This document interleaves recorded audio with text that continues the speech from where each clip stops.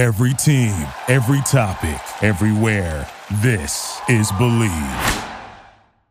What's going on, everyone? Welcome into the newest episode of the Going Along podcast. I'm your host, Zach Neel. It was a wire-to-wire 36-27 win over USC on Saturday night. It was honestly not as close as the final scoreboard would suggest. Bo Nix was incredible. Troy Franklin and Tez Johnson, incredible. Defensive line, incredible. Good win overall. I think Oregon fans should feel pretty good about it. Frustrating in a few areas, but overall, I think they feel pretty good. We're going to talk a little bit about that at the top. I'm going to get into all of that, get into some of my biggest takeaways from the day, look elsewhere in the Pac-12 and at the world of college football as a whole. A lot to get into, of course, on a Sunday morning, so thank you for tuning in. Let's get into it.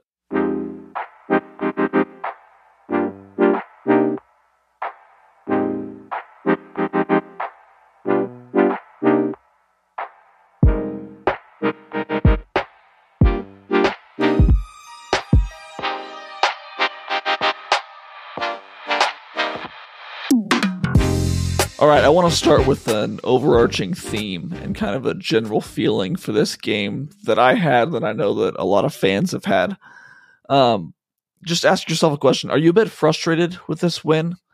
Obviously it's a win over USC, and it's, Bo Nix had an incredible game. There was some really good stats, but are you completely satisfied with this win?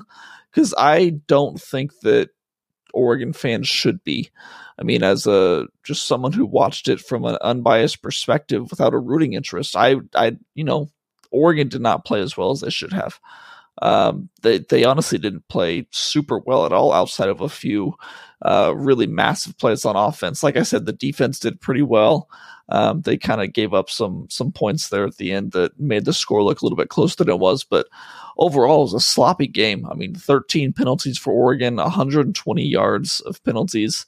That's double their game average so far this year, and their average of 64 per game is already ranked 113th in the nation. So double that, and what is it? Not very good. A ton of missed opportunities, and just like I said, a sloppy overall game. There wasn't really much of a run game. I know there was a ton of passing yards. Bo Nix had 412 passing yards, 4 passing touchdowns. We're going to get more into that in just a second, but outside of a few huge plays, a handful of huge plays on offense, and some good stops on defense. I don't want to take anything away from the defense the first 3 quarters because they were really solid. But, it's clear that the Ducks did not play their best game. Despite all of that, with all of that being said, they still won by 9 points against a rival, and they were up by 22 points early in the fourth quarter. So there's so much room to grow still, and there's so much they can play so much better going forward. I think that we've seen before how good they can look when they play at their best. We saw them in that Utah game. That score, the 35-6 on the road, it may not look like their most dominant win of the year because, they only scored 35 points. Utah's defense is really good. So, and doing that on the road in Utah and, watching that game, you can just see how physically mismatched the two teams were and how dominant of a performance that was. That's the ceiling for this team, I think. That's what we've seen them at their best this year so far. And last night was not that same team. Wasn't that same type of performance. But still, you get a big win. So I think that you're encouraged that even on a game where you play like this, and you can still get the win, you feel like you can get better. And there's a small silver lining in that too, because this team is really hungry still. I mean, going into this next week, I know fans they're a bit uneasy about the game down in Arizona State, and understandably so.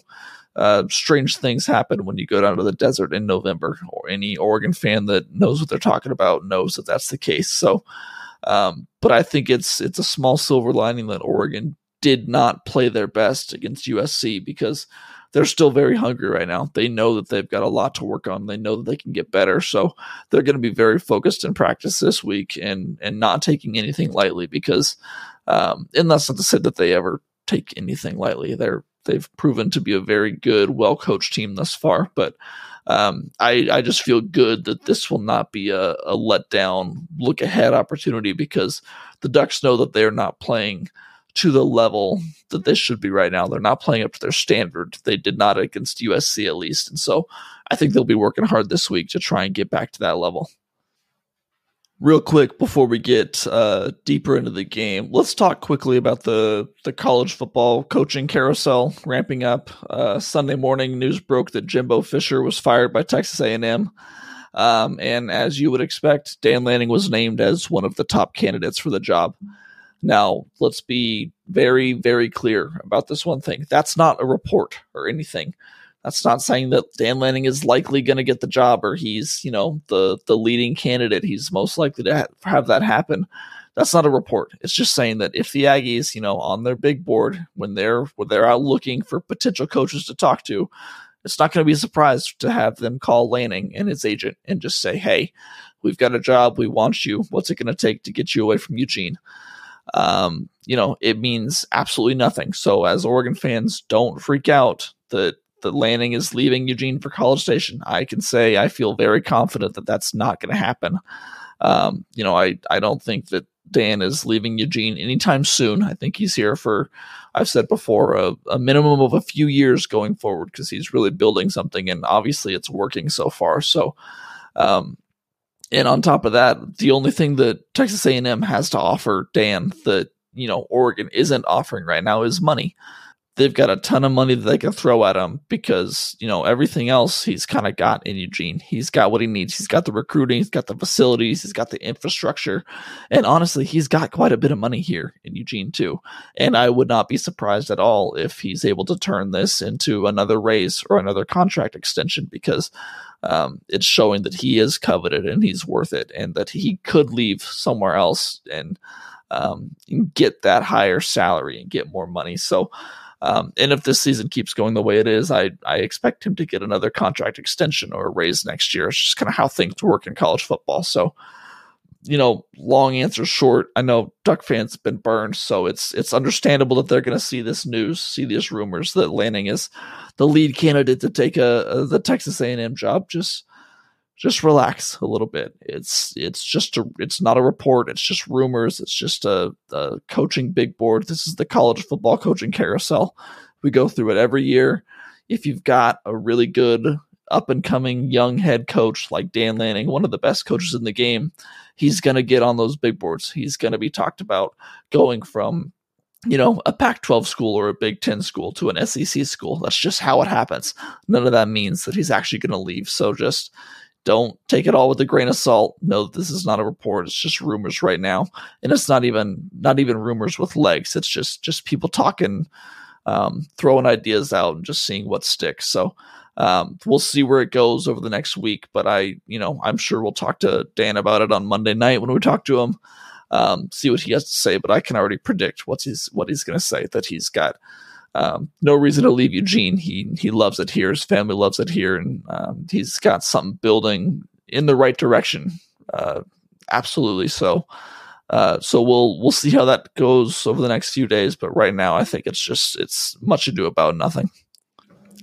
All right, let's talk about this game. Can we start with Bo Nix?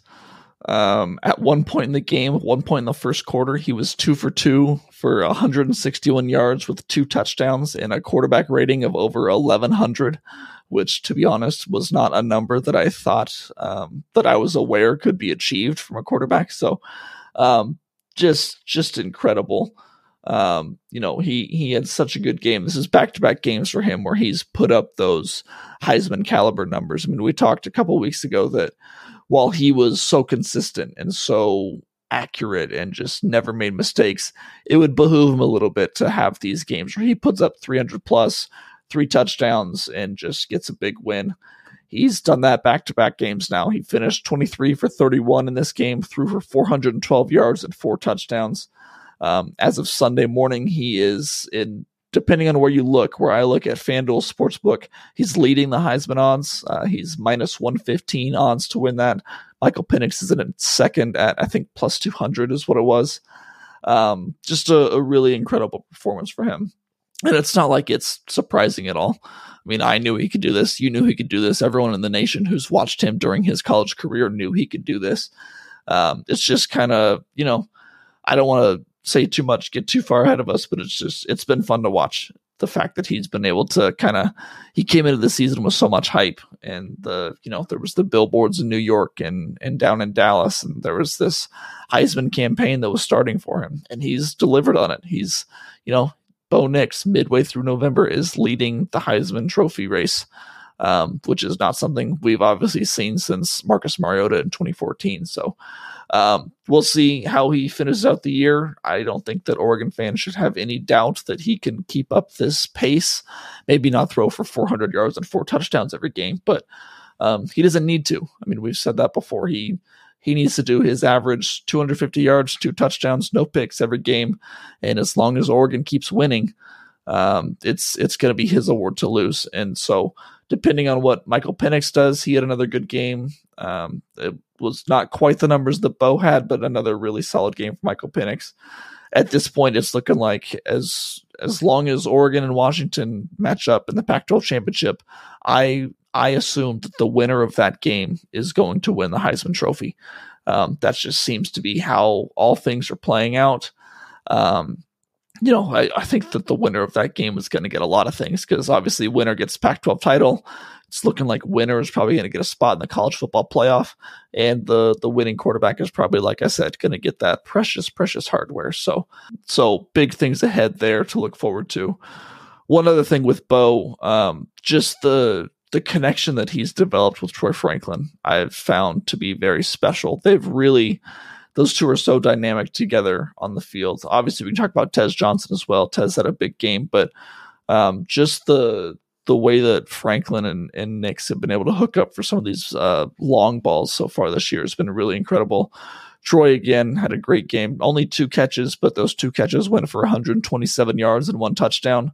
He had the longest touchdown of his career, the 84-yarder in the first quarter. That if you haven't seen the replay of that, go watch it, because it's incredibly funny. He just outran the safety and kind of turned it around and made him look pretty silly. But it's becoming time that we need to start having a bigger conversation about Troy Franklin, because at this point, I mean, when you look at the history of Oregon football, they don't really have I don't want to say they don't have a history of great receivers, because they've had some really, really good receivers come through the program over the past several decades.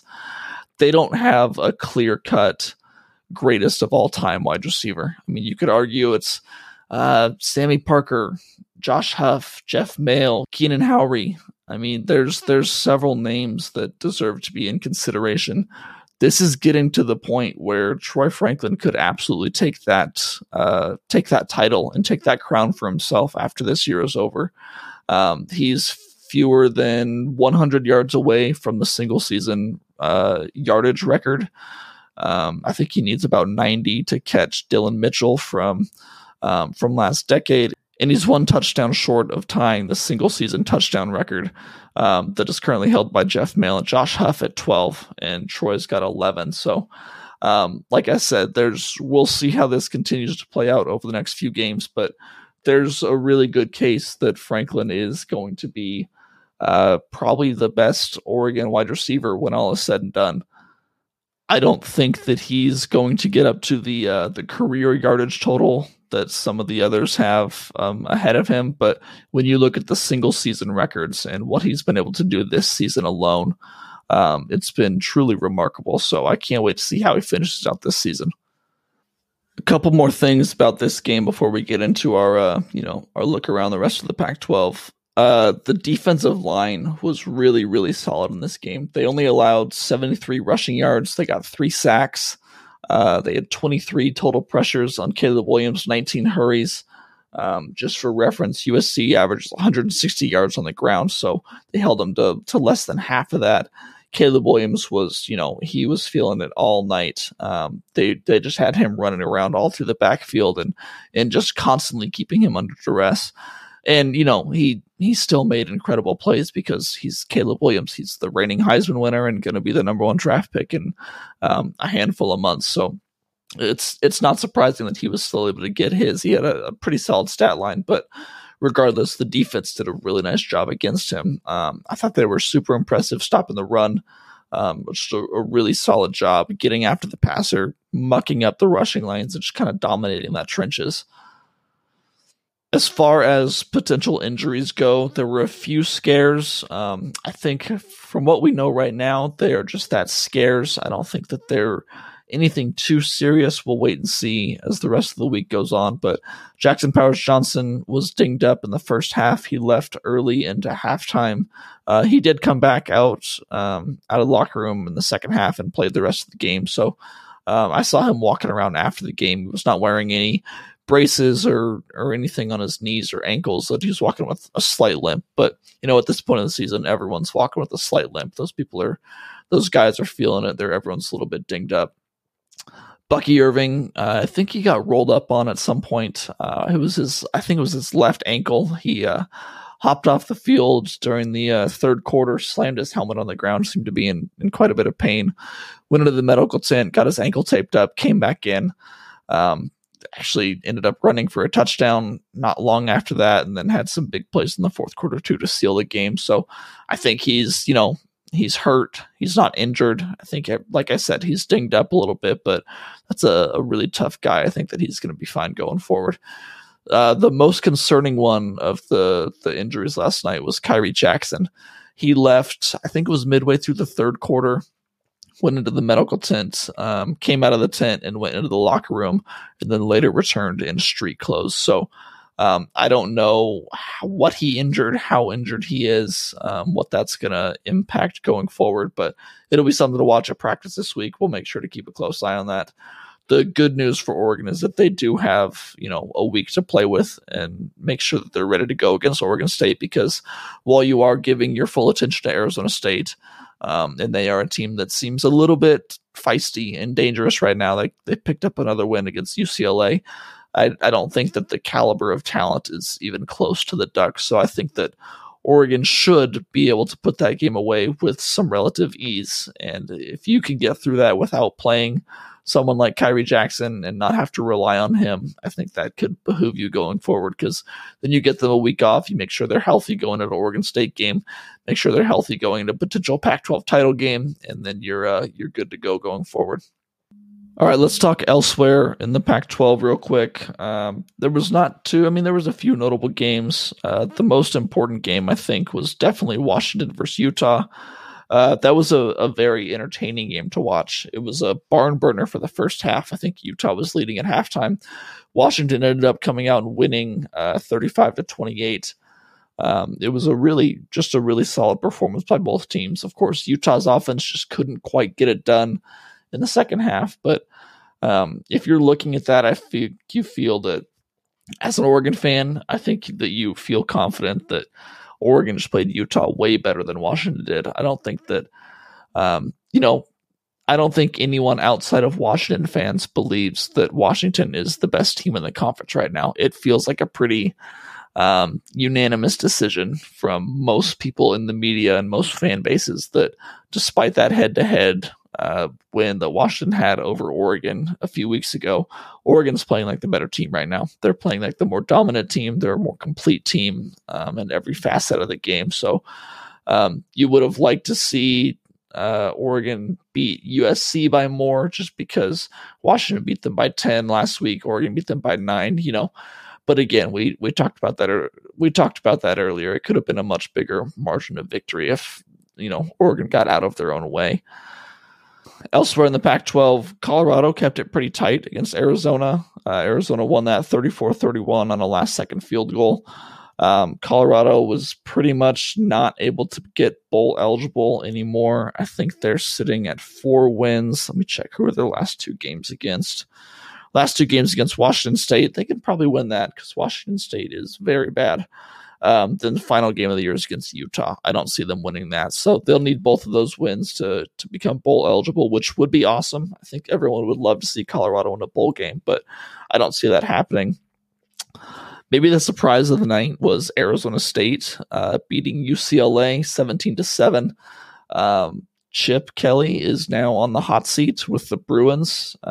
They're having a very interesting season. They've got 4 quarterbacks, which means obviously they have no quarterbacks that they feel comfortable with. Good for Kenny Dillingham. I don't know how he's doing what he's doing. That roster down in Arizona State is probably one of the worst in the conference. They've got very few scholarship players. They're playing a lot of walk-ons. But they're finding a way to get it done, and Dillingham's doing a great coaching job. They're playing solid defense. Of course, UCLA's offense isn't that great, but it'll be interesting to see what kind of fight they can put up against the Ducks next week, because, like I said, the difference in talent between those two rosters it's a pretty big gap. So, but good for them. They looked good. It's going to be at least fun to watch how that game goes next week. California beat Washington State. I don't need to get too much into that. Neither of those teams really have much of a say in the Pac-12 title race. I don't think either are going to be bowl eligible either. Biggest win of the night, it probably went to Oregon State. They beat Stanford 62-17. Obviously, Stanford, not a great team, but I didn't think Oregon State could really ever put up 62 points. So I was definitely impressed by that. Going forward, Oregon State has Washington next week, and then they've got Oregon the week after that. So while everyone is, hoping and fingers crossed for this Washington versus Oregon Pac-12 championship game, Oregon State's got a chance to really put a wrench in that over these next 2 weeks. They play both of those teams. I think they're capable of beating both of those teams. They're a very, very solid team, both offensively and defensively. So those are going to be two really, really important games coming up and really fun ones to watch. Zooming out to some of the top games in the nation, it really, there was some opportunity for chaos this week. You had games between Michigan and Penn State, Georgia and Ole Miss, Miami and Florida State. There was some opportunity for upsets, but really not much happened at all. Michigan got their win over Penn State. Georgia got a blowout win over Ole Miss. They look like one of the best teams in the country, probably the best team in the country right now, if I'm being honest. Miami almost pulled it off against Florida State, but the Seminoles ended up getting that in the end. So really, overall, not a huge weekend for upsets. There were some down in the teens where some teams lost and moved down and moved up, but nothing really that impacted Oregon going forward. All right, that's going to do it for us today. The plan is to come back probably on Wednesday. I will once again break down the latest college football playoff rankings. I don't think that there will be too much to talk about because, like I just said with the national rankings, I don't think that not much happened. No upsets really happened at the top this last week. So there are going to be a few changes down in the teens and the 20s, but for the most part, I think the top 8, top 9 teams are going to stay where they are. Like I said last week, I was supposed to have Jonathan Stewart on late last week for an interview. He had to push that back. I'm trying to get him on hopefully Monday or Tuesday, get that interview with him. That will be part of the Wednesday podcast if I can get him. We're just kind of dealing with schedules right now. So that can be maybe a happy surprise for you guys on Wednesday. I might have Jonathan Stewart on the show. If not, I'll figure something else out going forward. But that's the plan right now. Look for this on Wednesday, maybe Wednesday afternoon, just depending on when that interview happens, if it does happen. Thank you guys for listening and following along. If you want to check out more of my work, you can find it all at duckswire.usatoday.com. Follow me at Zachary C. Neel on Twitter. I will talk to you guys later this week. Until then, take it easy.